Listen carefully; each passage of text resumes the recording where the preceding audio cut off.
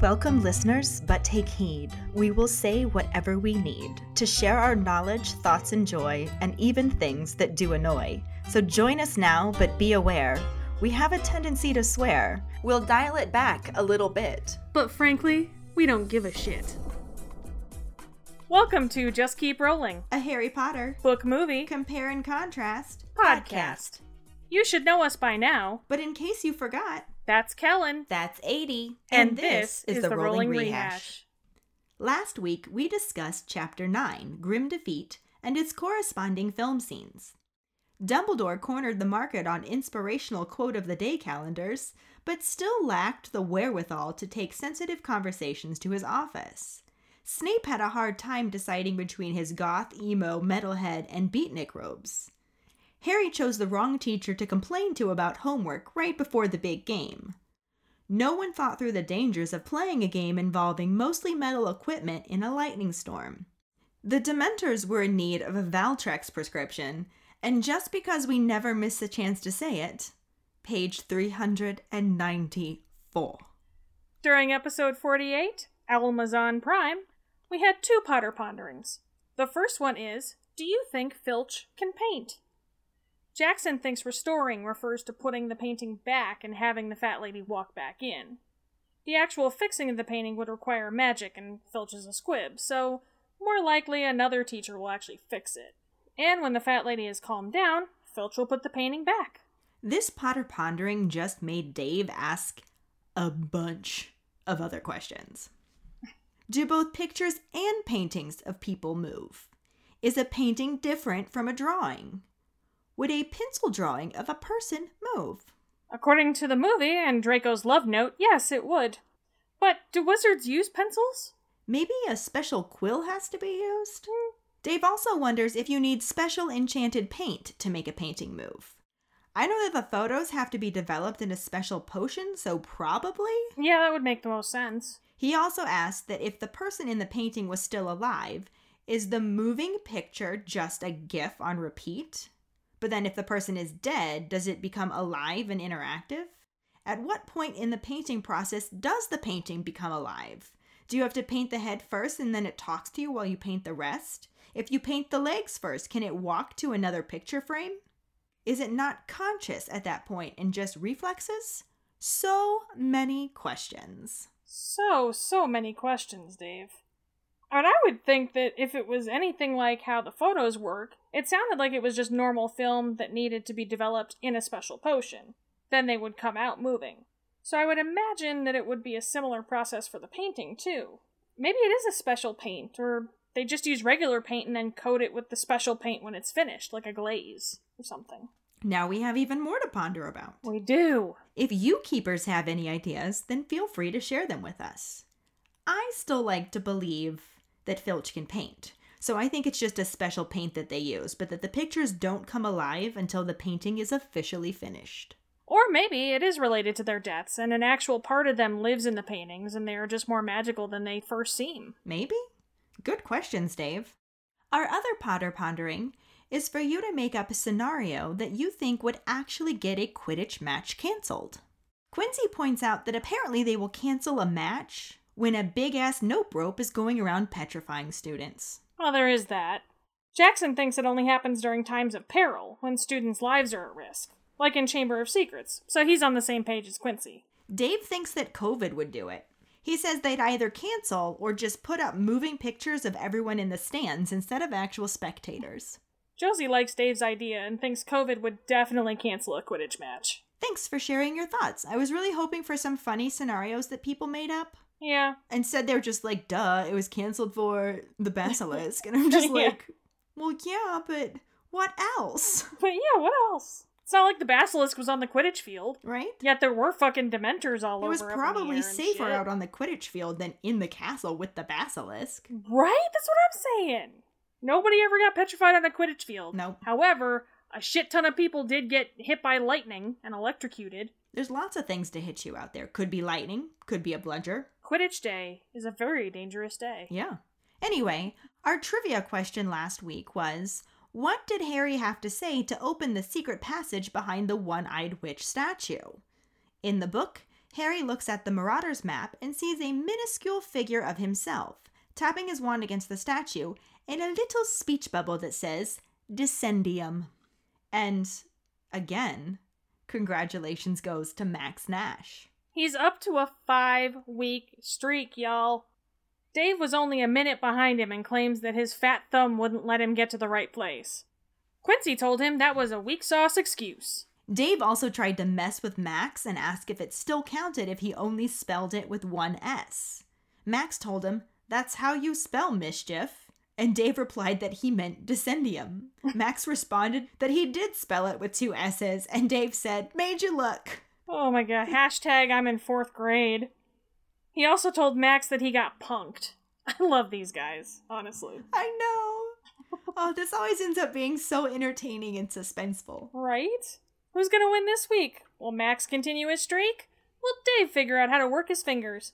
Will Quincy step up and stop Max's streak before he gets any closer? Stay tuned and find out. Same Potter time, same Potter channel. For now, let's just keep rolling into Chapter 10, The Marauders Map, and the corresponding film scenes.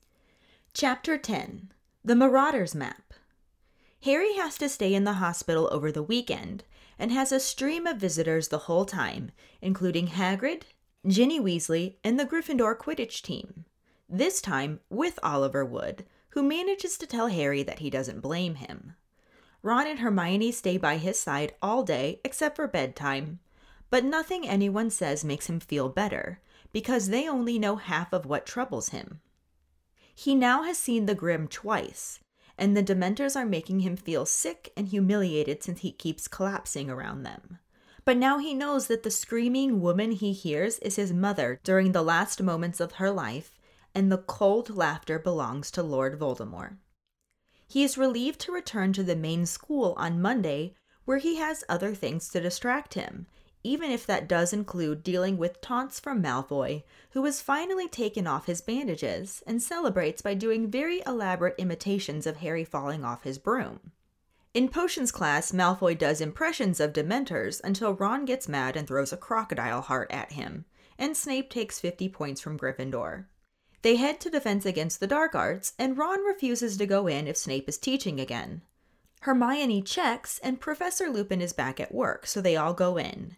He looks even more ill than usual, but smiles as they enter the class and promises that he will talk to Professor Snape about the essay and says they don't have to do it. Instead, they have a very enjoyable lesson learning about hinkypunks, one-legged creatures that lure travelers into bogs and then attack them. When the bell rings, Lupin asks for a word with Harry and mentions the Quidditch match, asking him if there's any way of fixing his broomstick. Harry explains that the tree smashed it to bits, and Lupin tells him that the Whomping Willow was planted the same year he came to Hogwarts. People used to play a game trying to see who could get close enough to touch the trunk, until a boy nearly lost an eye, and they were forbidden to go near it. Harry asks if Lupin heard about the Dementors too, and wonders why they affect him so much. Lupin assures him that it has nothing to do with weakness, and explains that they affect him worse because he has horrors in his past that the others don't have. Dementors drain peace, hope, and happiness out of the air around them. Even Muggles feel them, though they can't see them. Getting too near one will allow it to suck out all happy memories until there's nothing left but the worst experiences, and Harry's worst experiences are enough to make anyone fall off a broom. Harry tells Lupin that when they get near him, he can hear Voldemort murdering his mother, and asks why they came to the match. Lupin tells him that they were getting hungry and the match was their idea of a feast. Harry acknowledges that Azkaban must be terrible, and Lupin agrees, saying most prisoners go mad within weeks. Harry wonders about Sirius Black escaping them, and Lupin says that he must have found a way to fight them, though he would not have believed that was possible. Harry asks about how he drove the one away on the train, and learns that there are certain defenses that can be used. He asks Lupin if he will teach him, and though he says he doesn't pretend to be an expert, Lupin agrees to try and help him, but says it will have to wait until after the holidays. This, along with the fact that Ravenclaw beat Hufflepuff in Quidditch, helps Harry's mood improve. With Gryffindor back in the running, Wood returns to working the team as hard as ever, and Dumbledore's anger seems to be keeping the Dementors at bay. Unfortunately for Harry, there's going to be another Hogsmeade weekend just before the holidays start, and he has to resign himself to being the only third year who again has to stay behind. He borrows a copy of Witch Broomstick from Wood to start looking into a new broom while everyone else is in the village. That Saturday, he says bye to Ron and Hermione and begins to head back to Gryffindor Tower. On his way, he spots Fred and George peering at him from behind a statue of a humpbacked, one-eyed witch, and asks why they aren't going to Hogsmeade.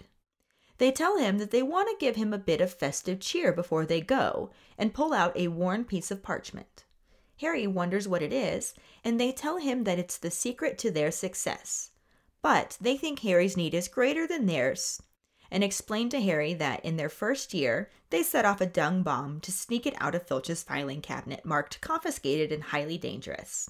They figured out how to work it, and George shows Harry by touching his wand to it and saying, "I solemnly swear that I'm up to no good." Ink lines appear on the parchment saying, "Messrs. Moony, Wormtail, Padfoot, and Prongs, purveyors of aids to magical mischief makers, are proud to present the Marauder's Map." The map shows every detail of the Hogwarts castle, grounds, and has tiny little ink dots labeled with names moving around it. It shows Albus Dumbledore pacing his office, Mrs. Norris prowling around the second floor, and Peeves bouncing around the trophy room. As Harry looks at the map, he notices it also shows several secret passages, some of which lead directly into Hogsmeade. Fred and George tell Harry which ones Filch already knows about, one that's caved in and another that's covered by the Whomping Willow, but then they point at one located right behind the one-eyed statue that they are standing by. It leads right into the cellar of Honeydukes. They tell him how to wipe it after he's done by saying "mischief managed," and Fred imitates Percy saying, "So, young Harry, mind you behave yourself." And George tells him they will see him in Honeydukes and winks. They head off, leaving Harry with the miraculous map. He briefly remembers Mr. Weasley's words about never trusting anything that can think for itself if you can't see its brain, but then decides since Fred and George have been using it for years without any problems, it should be fine. He rolls up the map and slips behind the statue of the one-eyed witch. Unsure of what to do next, he pulls the map back out and sees himself on it, tapping the statue with his wand with a little speech bubble saying, "Descendium." Harry says it for real, and the statue's hump opens up wide enough to admit a fairly thin person.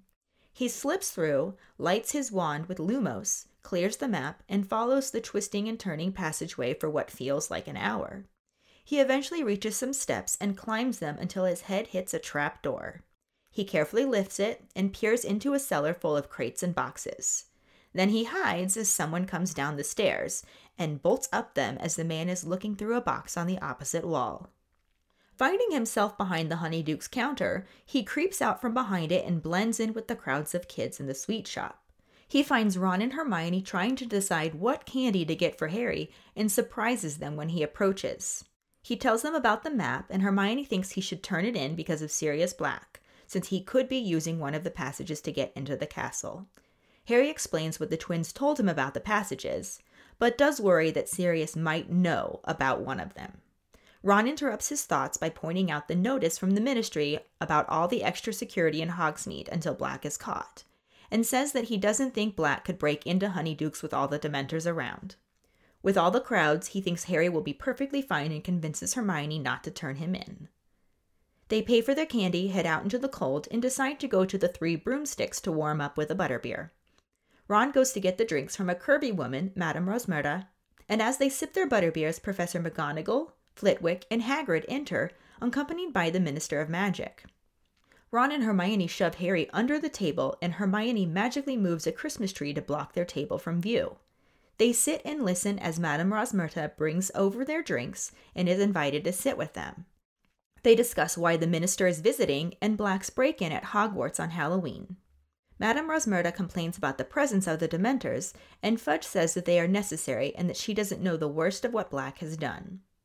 He tells them all about how Sirius Black and James Potter were best friends, that Black was his best man when James married Lily, and that they made him godfather to Harry. Then, when the Potters found out that You-Know-Who was after them, they made Black their secret keeper and he betrayed them. When You-Know-Who met his downfall, Black had to make a run for it. Hagrid is completely distraught to learn this about Black because he ran into him at the Potter's house when he went to get Harry. He rants about it and then goes silent. Madame Rosmerta mentions that the Ministry caught up with him, and Fudge tells her that it was actually Peter Pettigrew who found him and confronted him about James and Lily's deaths. He went for his wand, but Black blew him to smithereens, leaving behind blood-stained robes and only a few fragments. Madame Rosmerta asks if it's true that Black is mad, and Fudge tells her that he wishes that it were true, but the last time he saw him in Azkaban he seemed very normal and even asked to borrow his newspaper. The Dementors seem to have little effect on him. Rosmerta asks if he escaped to try and rejoin you-know-who, and Fudge says that's likely his eventual plan, but that they hope to catch him long before then. McGonagall tells Fudge that they better head out if he's dining with the headmaster, and they all leave. Ron and Hermione look under the table at Harry, both at a loss for words. The movie starts out with Harry reacting to the news of his broomstick being destroyed by the Whomping Willow as Professor Lupin's voice is layered over the top of the scene, saying that he is sorry to hear about his broomstick. It cuts to Harry and Professor Lupin walking through the forest, and Lupin asks if there is any chance of fixing it. Harry says no, and asks him why the Dementors affect him so much more than everyone else. Lupin explains how horrible the Dementors are, telling Harry that they feed on every good feeling and happy memory until a person is left with nothing but their worst experiences. He tells Harry that he is not weak, but the Dementors affect him so much because there are true horrors in his past that others don't have, and he has nothing to be ashamed of. Harry confesses that he is scared, and Lupin tells him that he'd consider him a fool if he wasn't. Harry asks him if he could teach him how to fight them, since he made that one on the train go away. Lupin explains that there was only one then, and he doesn't pretend to be an expert, but as the Dementors seem to have taken an interest in him, perhaps he should. They stop in front of a tall rock and overlook a small island on the lake. Hedwig flies up and lands next to Harry, who strokes her. Lupin tells Harry that it will have to be after the holidays so he can rest for now. Hedwig flies off and the camera cuts to her flying between the mountains as snow begins to flurry in and the whole scene transitions to a snow-covered castle and grounds. Hedwig flies toward the castle and the camera pushes into a large clock that doubles as a window. Harry is standing behind it, looking out over the grounds. Filch's voice can be heard saying, "Last call for Hogsmeade," and it cuts to kids walking through the snowy courtyard to head to the village. Harry watches them leave, and then the scene changes to footprints appearing in the courtyard as Fred and George Weasley build a snowman.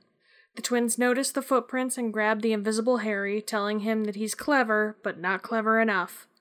He tries to protest and explain that he is trying to get to Hogsmeade. They say they know. They drag the invisible Harry back into the corridor over to a stairwell where he takes off his cloak to protest some more and is handed a folded-up piece of parchment. Harry asks what this rubbish is, and Fred informs him that it is the secret to their success. George says it's a wrench giving it to him, and Fred adds on that Harry's needs are greater than theirs. He asks George to demonstrate, and George pulls out his wand, points it at the parchment, and says, "I solemnly swear that I am up to no good." At once, words begin to appear on the parchment, and Harry reads, "Messrs. Moony, Wormtail, Padfoot, and Prongs are proud to present the Marauders' Map." George says he owes them so much, and Harry unfolds the parchment to realize that it is a map of Hogwarts, and Fred and George tell him that he's seeing Dumbledore pacing in his study, and the map shows everyone, where they are and what they are doing at all times. Harry wonders where they got it, and Fred tells him that they nicked it from Filch's office back in their first year. George tells Harry that there are 7 secret passages, and they point one out to get to Hogsmeade, right into Honeydukes' cellar. Fred says he better hurry since Filch is heading that way, and George adds on to give it a tap, and both twins say "mischief managed," or else anyone can read it. The images on the map start to disappear, and the scene cuts to a square stone on a cellar floor being lifted up. Harry peeks out from under the stone, then climbs out and puts on his invisibility cloak. He knocks a box over as he heads up the stairs, and, invisible, makes his way through the sweet shop, stealing a lollipop from Neville on his way out the door. The lollipop appears to float out into the street, and the scene changes again to Hermione telling Ron for the second time that the Shrieking Shack is supposed to be the most haunted building in Britain. She asks if he wants to move a bit closer, and Ron is very reluctant to, saying he's fine there. Malfoy, Crabbe, and the tall, thin Slytherin boy walk down the snowy hill as Malfoy taunts Ron and Hermione, asking if they are shopping for their new dream home. He says it's a bit grand for him, calling him Weaselby, and saying that his family all sleeps in one room. Ron tells him to shut his mouth, and Malfoy comments on that not being very friendly, before saying, "Boys, I think it's time we teach Weaselby how to respect his superiors." Hermione steps in front of Ron, laughing, and says she hopes they don't mean themselves. Malfoy calls her a filthy little mudblood and immediately gets hit with a snowball that seems to come from nowhere. Malfoy asks who's there, and the Slytherin trio look around trying to figure out who did that, as more snowballs come pelting at them. The thin Slytherin's hat is pulled over his eyes and Crabbe's pants are pulled down, and they still can't see who's doing it. As Crabbe tries to pull his pants back up, he is pushed forward. The other Slytherin is grabbed and spun around by his scarf as Malfoy trips over Crabbe, all freaked out. Malfoy is then dragged screaming by the feet towards the Shrieking Shack, and then all three of them run away scared. Hermione and Ron are both laughing until Ron's hat and Hermione's hair appear to start tweaking themselves. Ron looks scared, but Hermione just keeps laughing and calls Harry's name. Harry takes the invisibility cloak off, laughing too as Ron says, "Bloody hell, Harry, that was not funny." The scene switches to the main part of the village, showing a wanted poster for Sirius Black, as Ron is commenting on the fact that his brother never told him about any Marauder's map. Hermione insists that Harry is going to turn it over to Professor McGonagall, and Ron sarcastically says, "Oh sure, along with his invisibility cloak." Hermione changes the subject, pointing out Madame Rosmerta and teasing Ron for fancying her. Ron denies it, but everyone is distracted by the Minister of Magic arriving in a carriage. Hagrid offers to open the carriage door for him and instead pulls the whole thing off. Fudge is with Professor McGonagall and greets Madame Rosmerta, asking about business, and Rosmerta tells him that it would be a lot better without Dementors entering her pub every other night. He tries to defend their presence, explaining that a killer is on the loose, and Rosmerta wonders what would bring Black to Hogsmeade. Fudge leans in and whispers Harry Potter, and Rosmerta repeats it loud enough for Harry, Ron, and Hermione to hear. Fudge and McGonagall shush her and usher her inside so they can speak in private. Harry puts his cloak on and follows after them. Ron and Hermione try to follow him, but several shrunken heads tell him that no underage wizards are allowed in the pub that day. Ron and Hermione wait outside the door as Harry sneaks into the private room that Rosmerta, the Minister, and Professor McGonagall are in. They notice the door open on its own, but don't think much of it. Rosmerta just closes it and asks what this is all about. Professor McGonagall explains that years ago, when the Potters found out they were marked for death, they went into hiding. Sirius Black was one of the few people who knew where they were, and told you-know-who, leading him to the Potters that night, as well as killing their old friend Peter Pettigrew. Madame Rosmerta says that she remembers him, and that he was always trailing after James and Sirius. McGonagall says that Peter tried to warn the Potters, but Sirius Black stopped him. As Fudge pours himself a drink, he says that Black was vicious and didn't kill Pettigrew. He destroyed him. All that was left of him was a finger. McGonagall says that Sirius Black may not have killed the Potters himself, but he is the reason they're dead, and Fudge adds that now he wants to finish what he started. Rosmerta is shocked, and Fudge tells her that isn't even the worst of it. Rosmerta asks what could be worse, and McGonagall says that Sirius Black is Harry Potter's godfather.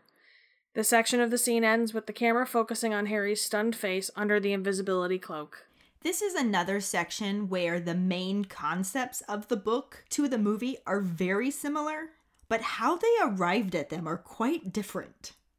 The book chapter starts out letting us know that Harry had to spend the rest of the weekend in the hospital wing, so forget getting his werewolf essay completed. Snape did say loss of limb won't excuse him. I doubt falling off his broomstick would either. Oh yeah, if Snape was the actual Defense Against the Dark Arts teacher and Harry didn't get that essay finished, he probably would wish he hadn't survived his fall. Right. But it's pretty clear that Snape never actually intended to do anything with those essays. He was just giving them a big fat dickish clue about the presence of a werewolf in this story. Which shows some really unexpected restraint. Mm-hmm. That he apparently loses by the end of the story, but we'll get to that. It's evident that he didn't really care about the essay because he never mentioned it ever again. And he even had them in potions class on Monday right before Defense Against the Dark Arts. Yeah, he totally could have given the Gryffindors a really hard time if none of them had actually gotten the essay to him that morning, which is when he said he wanted it. on his desk by Monday morning. Instead, potions was just the usual unpleasantness, added to by Malfoy, who has finally decided to stop faking his injury like a little bitch, and celebrates the removal of his bandages by doing Dementor impressions and imitating Harry falling from his broom. Because he's a Nazi von Douchebag II. Pretty much. This angers Ron to the point that he throws a crocodile heart across the room, like hits Malfoy right in the face. And then Snape takes 50 points from Gryffindor. Yep, sounds like par for the potions course. Ron refuses to attend Defense Against the Dark Arts if Snape is teaching it again, but Hermione checks and Professor Lupin is back, though definitely looking ill. I wonder why. Right? Suspense. Dun dun dun. They all complain about the werewolf essay, and Lupin assures him that he'll talk to Snape and they don't have to do it. Hermione, of course, already had. It's actually pretty ballsy that apparently none of the others did it, since he wanted it due that morning. Like, he could have made life so unpleasant for them if basically the entire class didn't do the work he assigned. Seriously. Mm-hmm. Lucky for the Gryffindors, that's not what happened. They had an enjoyable lesson about hinky punks, and then at the end of class, Professor Lupin asks Harry for a word. And then he talks to him about the match, Harry's broom being destroyed, and the Dementors. This is basically where the movie comes in, though the setup is completely different. Instead of taking place right after class, Lupin and Harry are basically on a nature walk as they discuss things. The conversation itself is a little different too. In both, Lupin does ask about Harry's broom and if there's any way to fix it. But in the book, Harry tells him that the Whomping Willow smashed it to bits. Lupin then tells Harry that the tree was planted there the same year he arrived at Hogwarts. And this is actually a very important bit of information, but the movie didn't really agree because they didn't mention it at all. It just goes right into Harry asking Lupin why the Dementors affect him so much. He does ask that in the book, too. I'll tell you why. 'Cause you're fucked up, kid. That's why. Yup. But in both, Lupin explains that, in a much more diplomatic way, letting Harry know that he isn't weak, but that the Dementors drain all of the happiness from people who get too near to them. It leaves them with nothing left but the worst experiences of their life. And Harry has horrors in his past that the others don't have.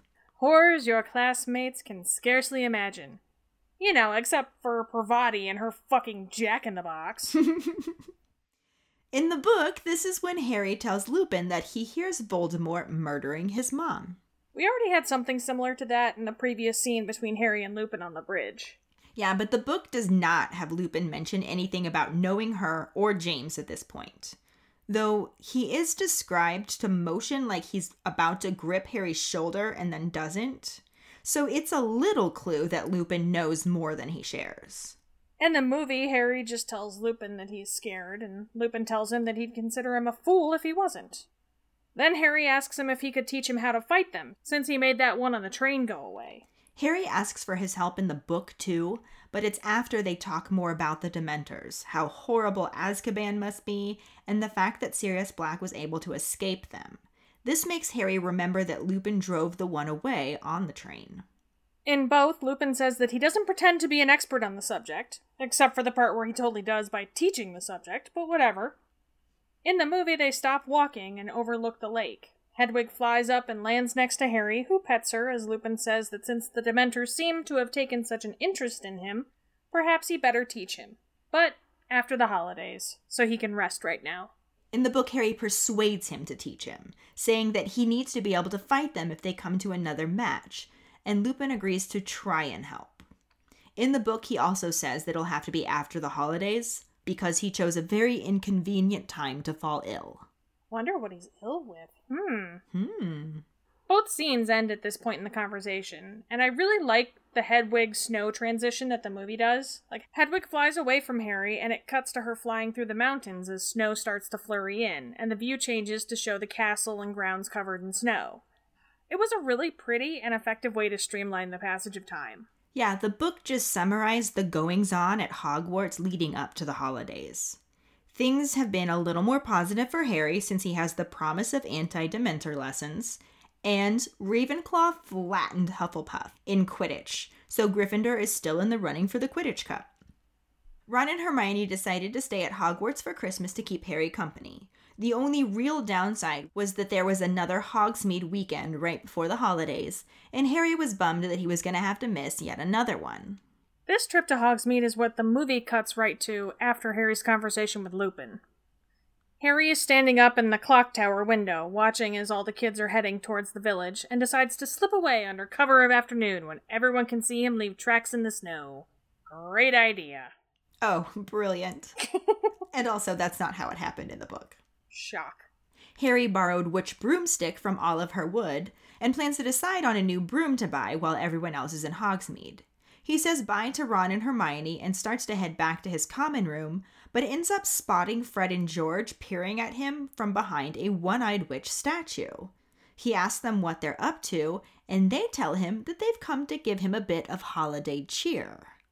The movie definitely did this differently. Not only does Harry decide to completely break the rules and try to sneak into Hogsmeade in his invisibility cloak, his not-so-invisible footprints are spotted by the Weasley twins, who are randomly building a snowman in the courtyard, because why not? Also, I don't quite understand the twins, sneaking up on Harry, because they were in front of him. Surely he could have just dodged them, or at least not have been as surprised when they grabbed him, right? My guess is that he was so determined to get past them that he wasn't really paying attention. Strange how nearsighted being invisible can make you. I see what you did there. There is that, but even though this scene is set up differently and occurs in a completely different location, the conversation between Harry and Fred and George is mostly the same between the book and the movie. Yeah, there aren't as many details in the movie version of it, but for the most part, it gets the same information across. In both, they hand Harry a blank piece of parchment. In the book, Harry asks what it's supposed to be. The movie is definitely more sarcastic than the book, where Harry's reaction is, "What's this rubbish?" And that kicks off a scene of peak twin tandem talking. They go back and forth explaining that it's the secret to their success. They hate giving it up, but they've decided his need is greater than theirs. In the book, it's very similar with the twin tandem talk, though it's so much more effective to see it in a film than it is to read it. It really is. George also mentions that they know it by heart and don't really need it anymore, so they're bequeathing it to him. Harry wants to know what he needs with a bit of old parchment, and the twins explain what it is. This part of the conversation gets quite a bit streamlined in the movie. In both, Fred asks George to explain, and in the movie, George pulls out his wand, taps the parchment, and says, "I solemnly swear that I am up to no good." Words begin to appear on the map that say, Messrs. Moony, Wormtail, Padfoot, and Prongs are proud to present the Marauders map. Yes, this definitely streamlines things, because Fred and George don't immediately tell him what it is in the book. Instead of demonstrating how to work it, George first begins to tell Harry that when they were in their first year, young, carefree, and innocent... Right. Oh yeah, this comment totally draws a snort from Harry, too, who doubts they were ever innocent. Especially since George then goes on to describe that they were in trouble with Filch for setting off a dung bomb in the corridor. I mean, that sounds super innocent to me. I don't know. Right? That doesn't sound weird. Then as Filch is threatening them with detention and disembowelment, they notice a drawer in his filing cabinet marked confiscated and highly dangerous. And George sets off yet another dung bomb so that Fred could reach in and grab the bit of old parchment that they were giving to Harry. It's a terrible thing to name your cabinet, though. You should have named it something boring. Name it something like, hey, there's really interesting stuff in here that troublemakers would like to get their hands on. Right? Name it knitting patterns or some shit. No, because then Dumbledore would be in there all the time. You know what? That's fine, too, as long as Fred and George stay the fuck out.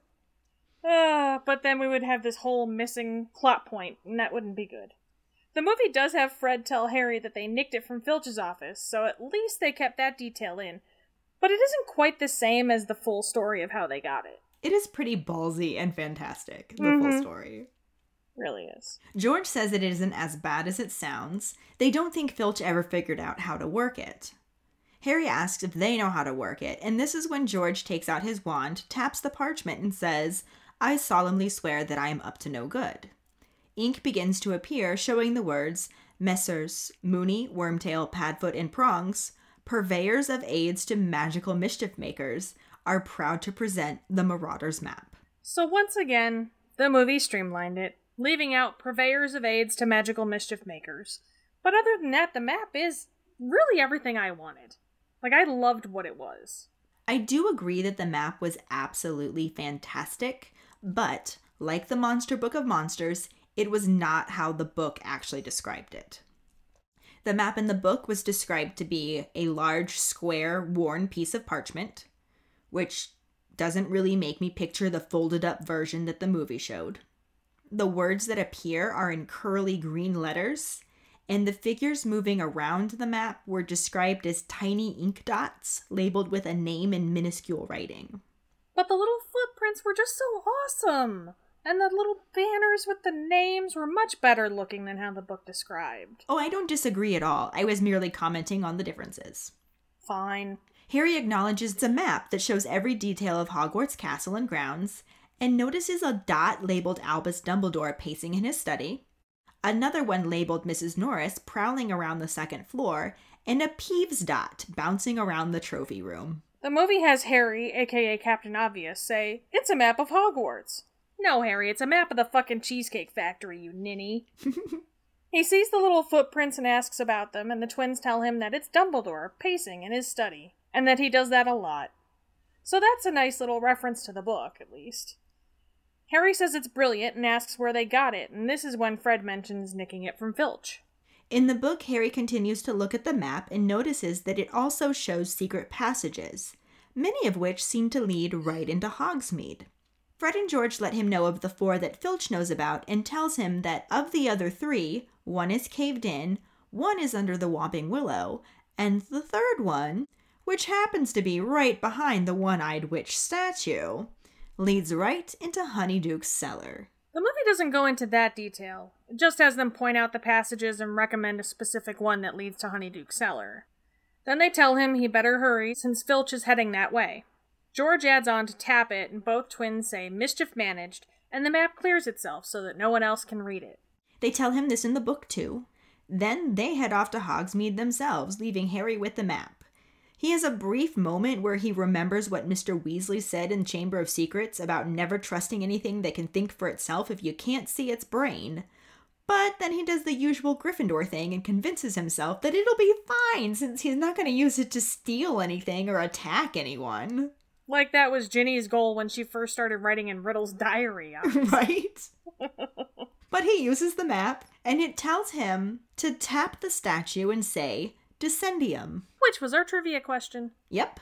Descendium causes the one-eyed witch's hump to open, and Harry slips through and follows the passageway for what feels like nearly an hour. Then he eventually reaches stairs and climbs them until he hits his head on a trapdoor as he reaches the top. None of this is in the movie. Just cuts straight from the map clearing itself to a trapdoor in a cellar being lifted and Harry's head peering out of it. He climbs out, puts on his invisibility cloak, and is a total dick for knocking over that box on the stairs and not picking it up. Like, someone could trip over that and get seriously injured. That shit's just rude. Just saying. Yeah, I figured it was just to show that an invisible Harry was walking up the stairs, but it's definitely a safety hazard. He could have picked it up, that's all I'm saying. In the book, he sneaks upstairs very stealthily, no knocking things over, because he's trying to get up them quickly before one of the shop workers realizes he's there.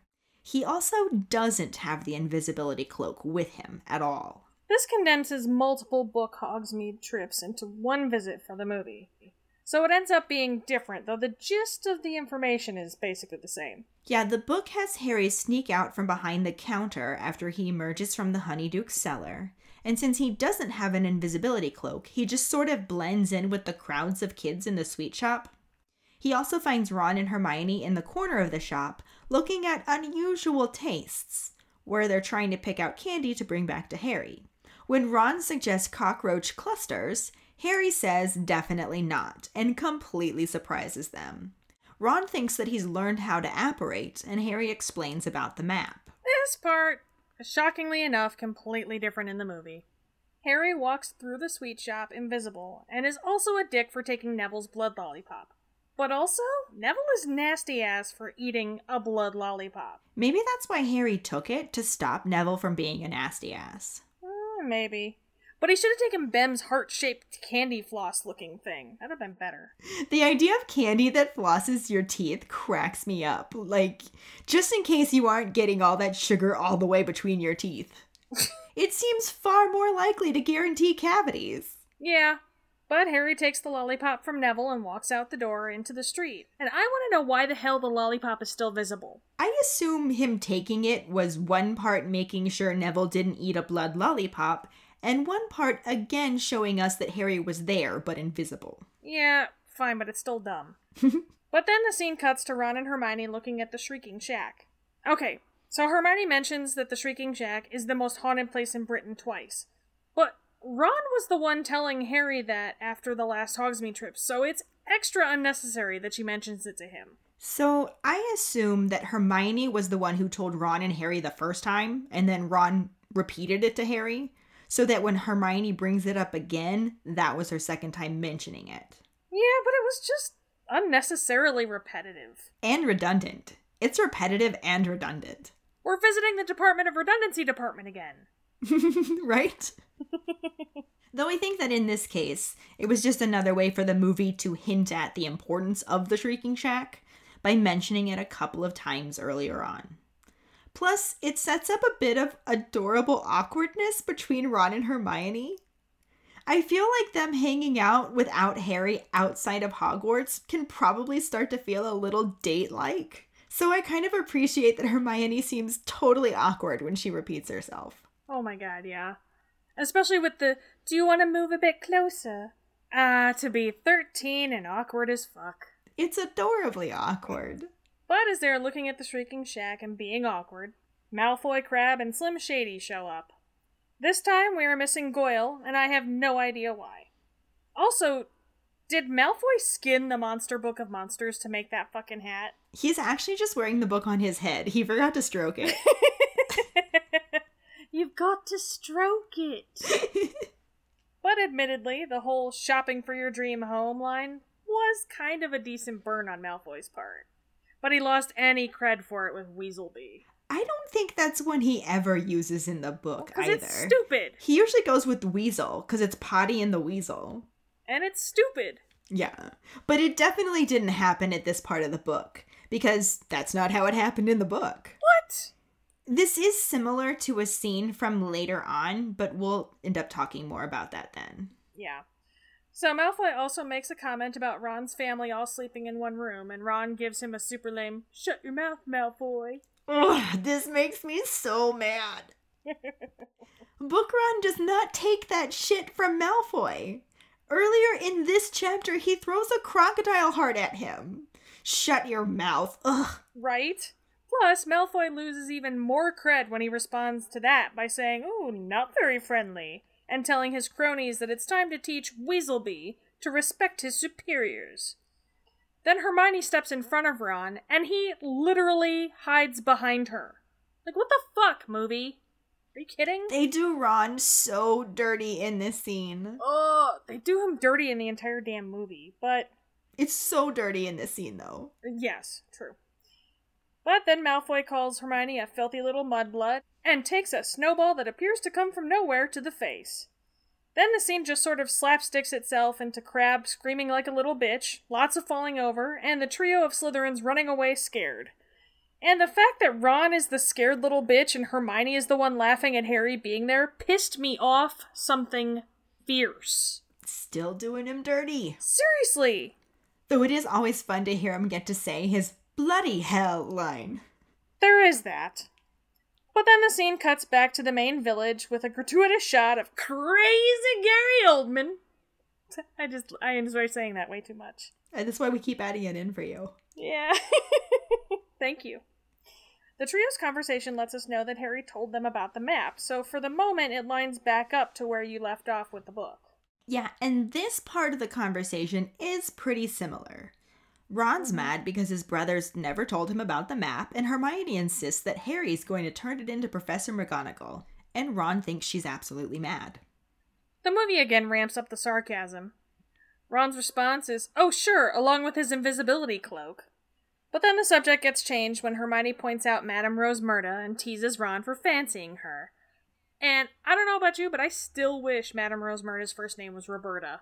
Because that's just fun. I thought Rosmerta was her first name, and we just didn't know her last name.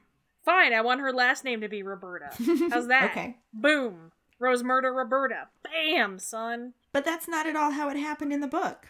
It never is. Hermione goes on to make her case about why Harry should turn in the map, mentioning Sirius Black and saying that he could be using one of the passages to get into Hogwarts.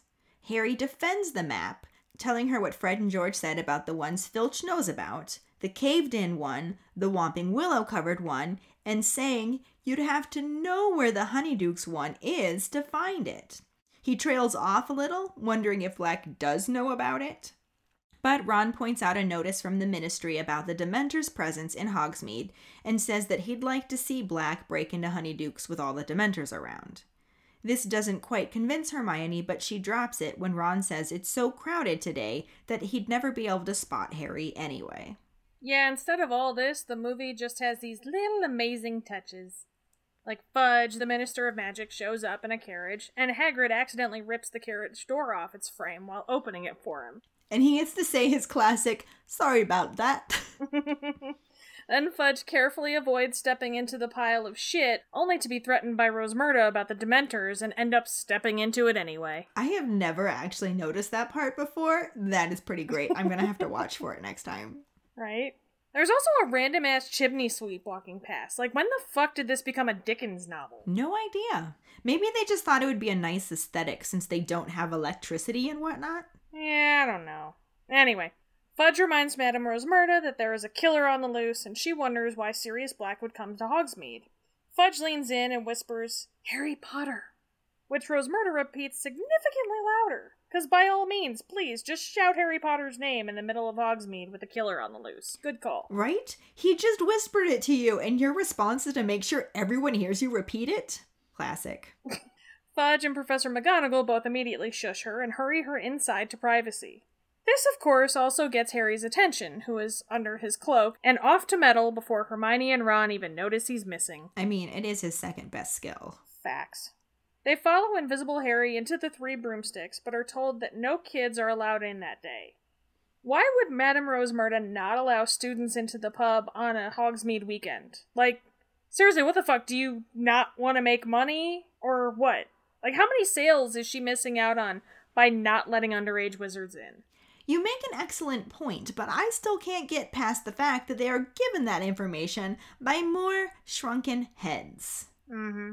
Oh, and also, that's not how it happened in the book. What? In the book, they decide to go warm up with a butterbeer in the Three Broomsticks, which they are not barred from that day. The trio sit down at a table, and Ron sees Madame Rosmerta, goes slightly red, and offers to fetch the butterbeers, because he does in fact fancy her. She is a bit of a MILF. As they are all drinking, Professors McGonagall, Flitwick, and Hagrid come in with Cornelius Fudge, the Minister of Magic, and Hermione and Ron literally shove Harry under the table. And Hermione also moves a Christmas tree into the line of sight so they don't notice him. Definitely a different setup than in the movie. Though, now the conversation is sort of similar, albeit very streamlined. In the movie, Harry follows McGonagall, Rosmerta, and Fudge, and while I think the way Harry got into the room with them was stupid as fuck, I'll just walk in and they'll totally think it was the wind opening up the latch door, I do like that they actually had this conversation in a room away from possibly prying ears, instead of, I don't know, the middle of the fucking pub where anyone can and does overhear them. Yeah, I think the main thing is that what they were talking about wasn't really a secret. The movie was making it seem all hushed up that Black was after Harry, when it seemed more like the book wasn't even really focused on that aspect for this conversation. I guess. I still liked it better that they had the conversation in private, though. Yeah. Because book Harry's just hanging out under a table and listening as Madame Rosmerta brings over the drinks. Fudge invites her to join them, and she does. And this is where the topic of Dementors comes up. Rosmerta also wonders what brings the minister to the area, and he asks if she's heard about what happened at the school on Halloween. I love the fact that when she says she heard a rumor, Professor McGonagall asked Hagrid if he told the whole pub. 'Cause you know he fucking did. Oh, right? Funkle Hagrid. He totally did. But the teachers and Rosmerta are all complaining about the Dementors, And Rosmerta mentions that she still has trouble believing Sirius Black went over to the dark side. Fudge tells her that she doesn't even know the worst of what he did. This is basically where the movie conversation picks up. Like we said before, it gets the gist the same, but definitely leaves a lot out. It just focuses on the fact that when James and Lily found out that they were marked for death by you-know-who, they went into hiding, and very few people knew where they were, and Black was one of the few. They severely simplified this, because there was no mention of Black being their secret keeper. They just completely omitted that. Yeah, I don't know if they thought that concept was too much to explain, maybe? Like, I think this could make a good Potter pondering, because I'd like to know what the keepers think about this change. Okay. But they say Black led you-know-who to the Potters that night and killed another friend of theirs from school, Peter Pettigrew, who tried to stop him. They have Madame Rosmerta specifically mention that she remembers Pettigrew always trailing after James and Sirius. And I think it's really interesting that Lupin never gets brought up as being friends with Sirius and James and Peter. Yeah, it's almost like they thought holding that detail back from the viewers would make it a bigger shock when it's revealed later. I didn't like it, though. Yeah, same. In the book, they start out specifically mentioning that James and Sirius were best friends, that Sirius was the best man at James and Lily's wedding, and that they named him godfather to Harry. The movie will bring that up too, so we'll get to it. The book goes through the same basic story, but including all of the details about secret keepers, which involves an immensely complex spell that conceals a secret inside a person. As long as that person doesn't divulge the secret, it will never be known. Really not that hard. It's really not. They should have included it. Yep. But we learned that Sirius Black was the Potter's secret keeper after they found out you-know-who was after them. And barely a week after the charm was performed, he betrayed them. Same basic story. Lots more details. Yeah, lots and lots more details.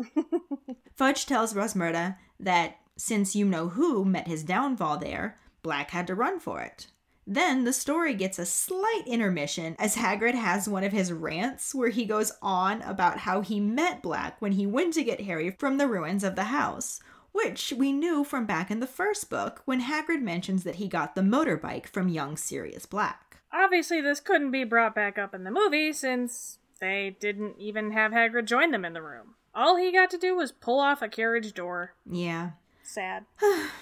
Apparently, Sirius briefly tried to persuade Hagrid to give him Harry, since he was his godfather, and Hagrid is completely horrified at what might have happened if he had done that.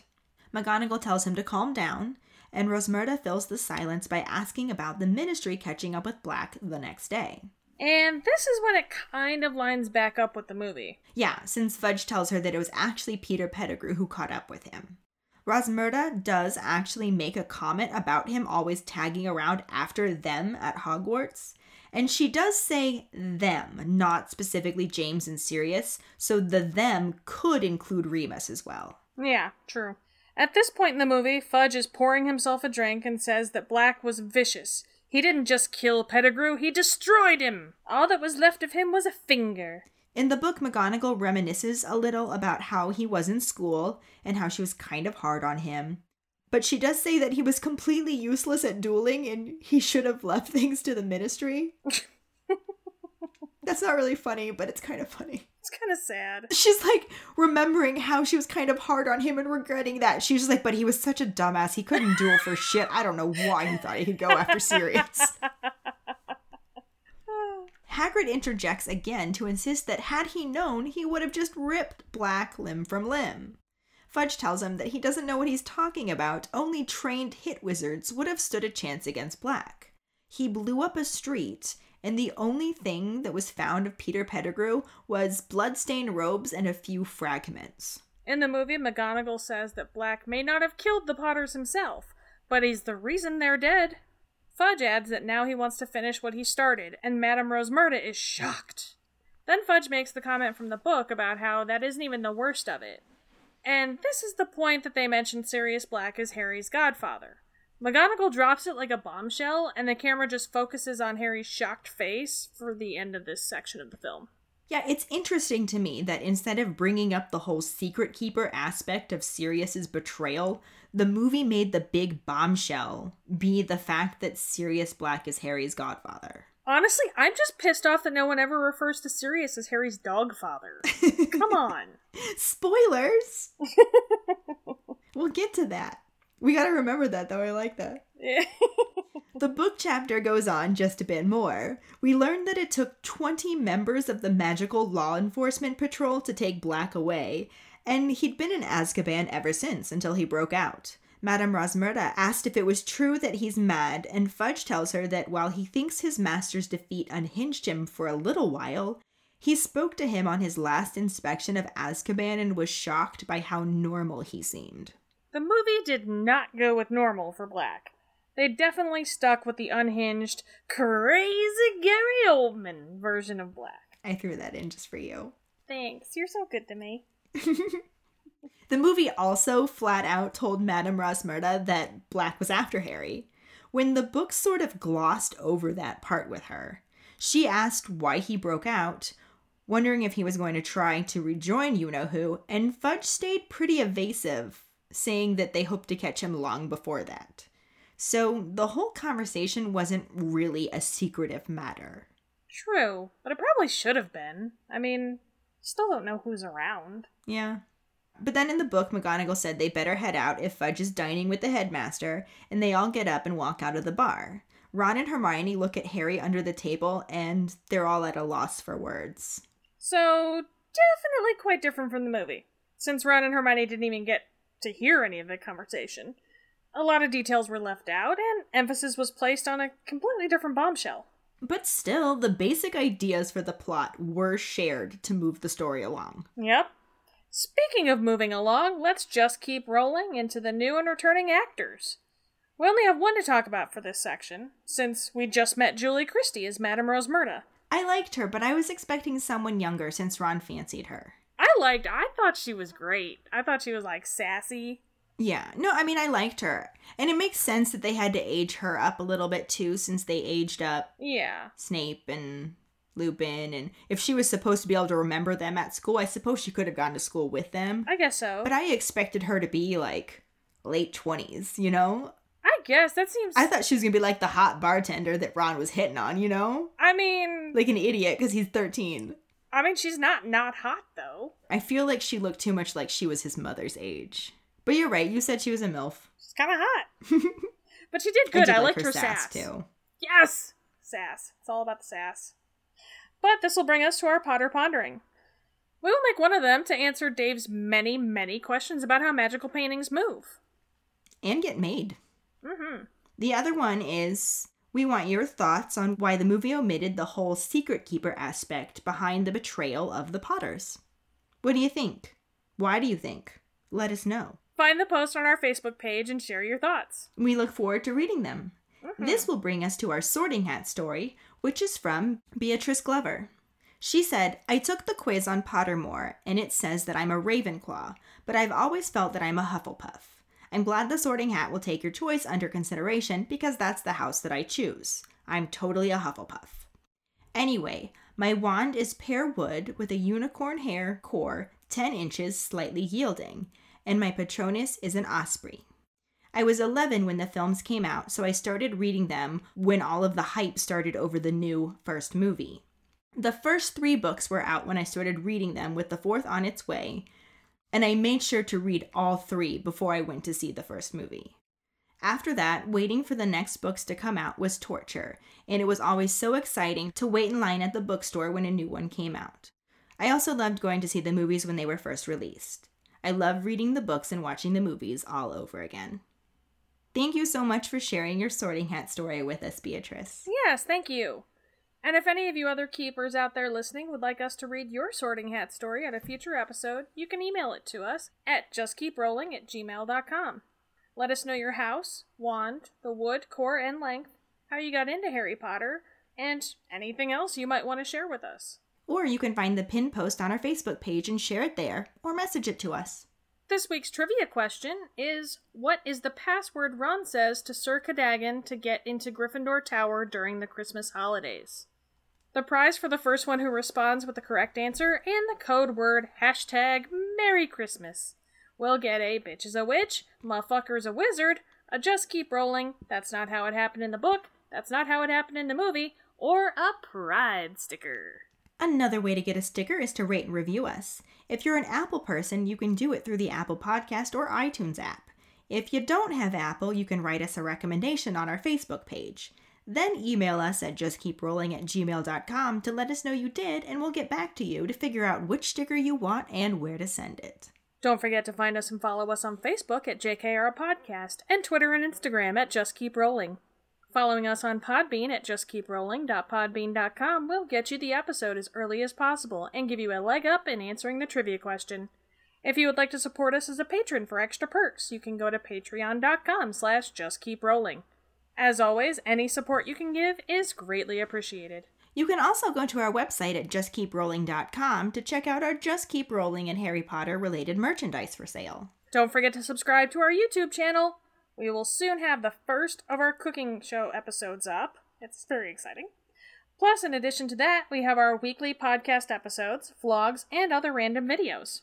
Also, I am literally putting the finishing touches on the recording studio. So by this weekend, I think it's genuinely safe to say that we will put a video tour up on YouTube. The baseboard is in, the closet door is hung, Yay! And all that's left is to finish the trim around the doors, and then I can start hanging stuff on the walls and whatnot. Soon we will be officially recording in the studio, so maybe it really will be our next episode this time. Technically, I have been sitting down here and recording in the studio, so my half, we're still remote, but my half has been in the recording studio. True. Although, you saying that may have just jinxed us again. My bad. Speaking of that next episode, though, join us next week when we talk about Chapter 11, The Firebolt, and the corresponding film scenes. Wait, what corresponding film scenes are those? Because, that chapter doesn't happen in the movie at all. We knew this was going to happen at some point. We will find something for you to talk about. Join us next week to find out what. Thanks for listening. We hope you hear us again. I'm Katie. I'm Ellen. Until the next time, just keep rolling.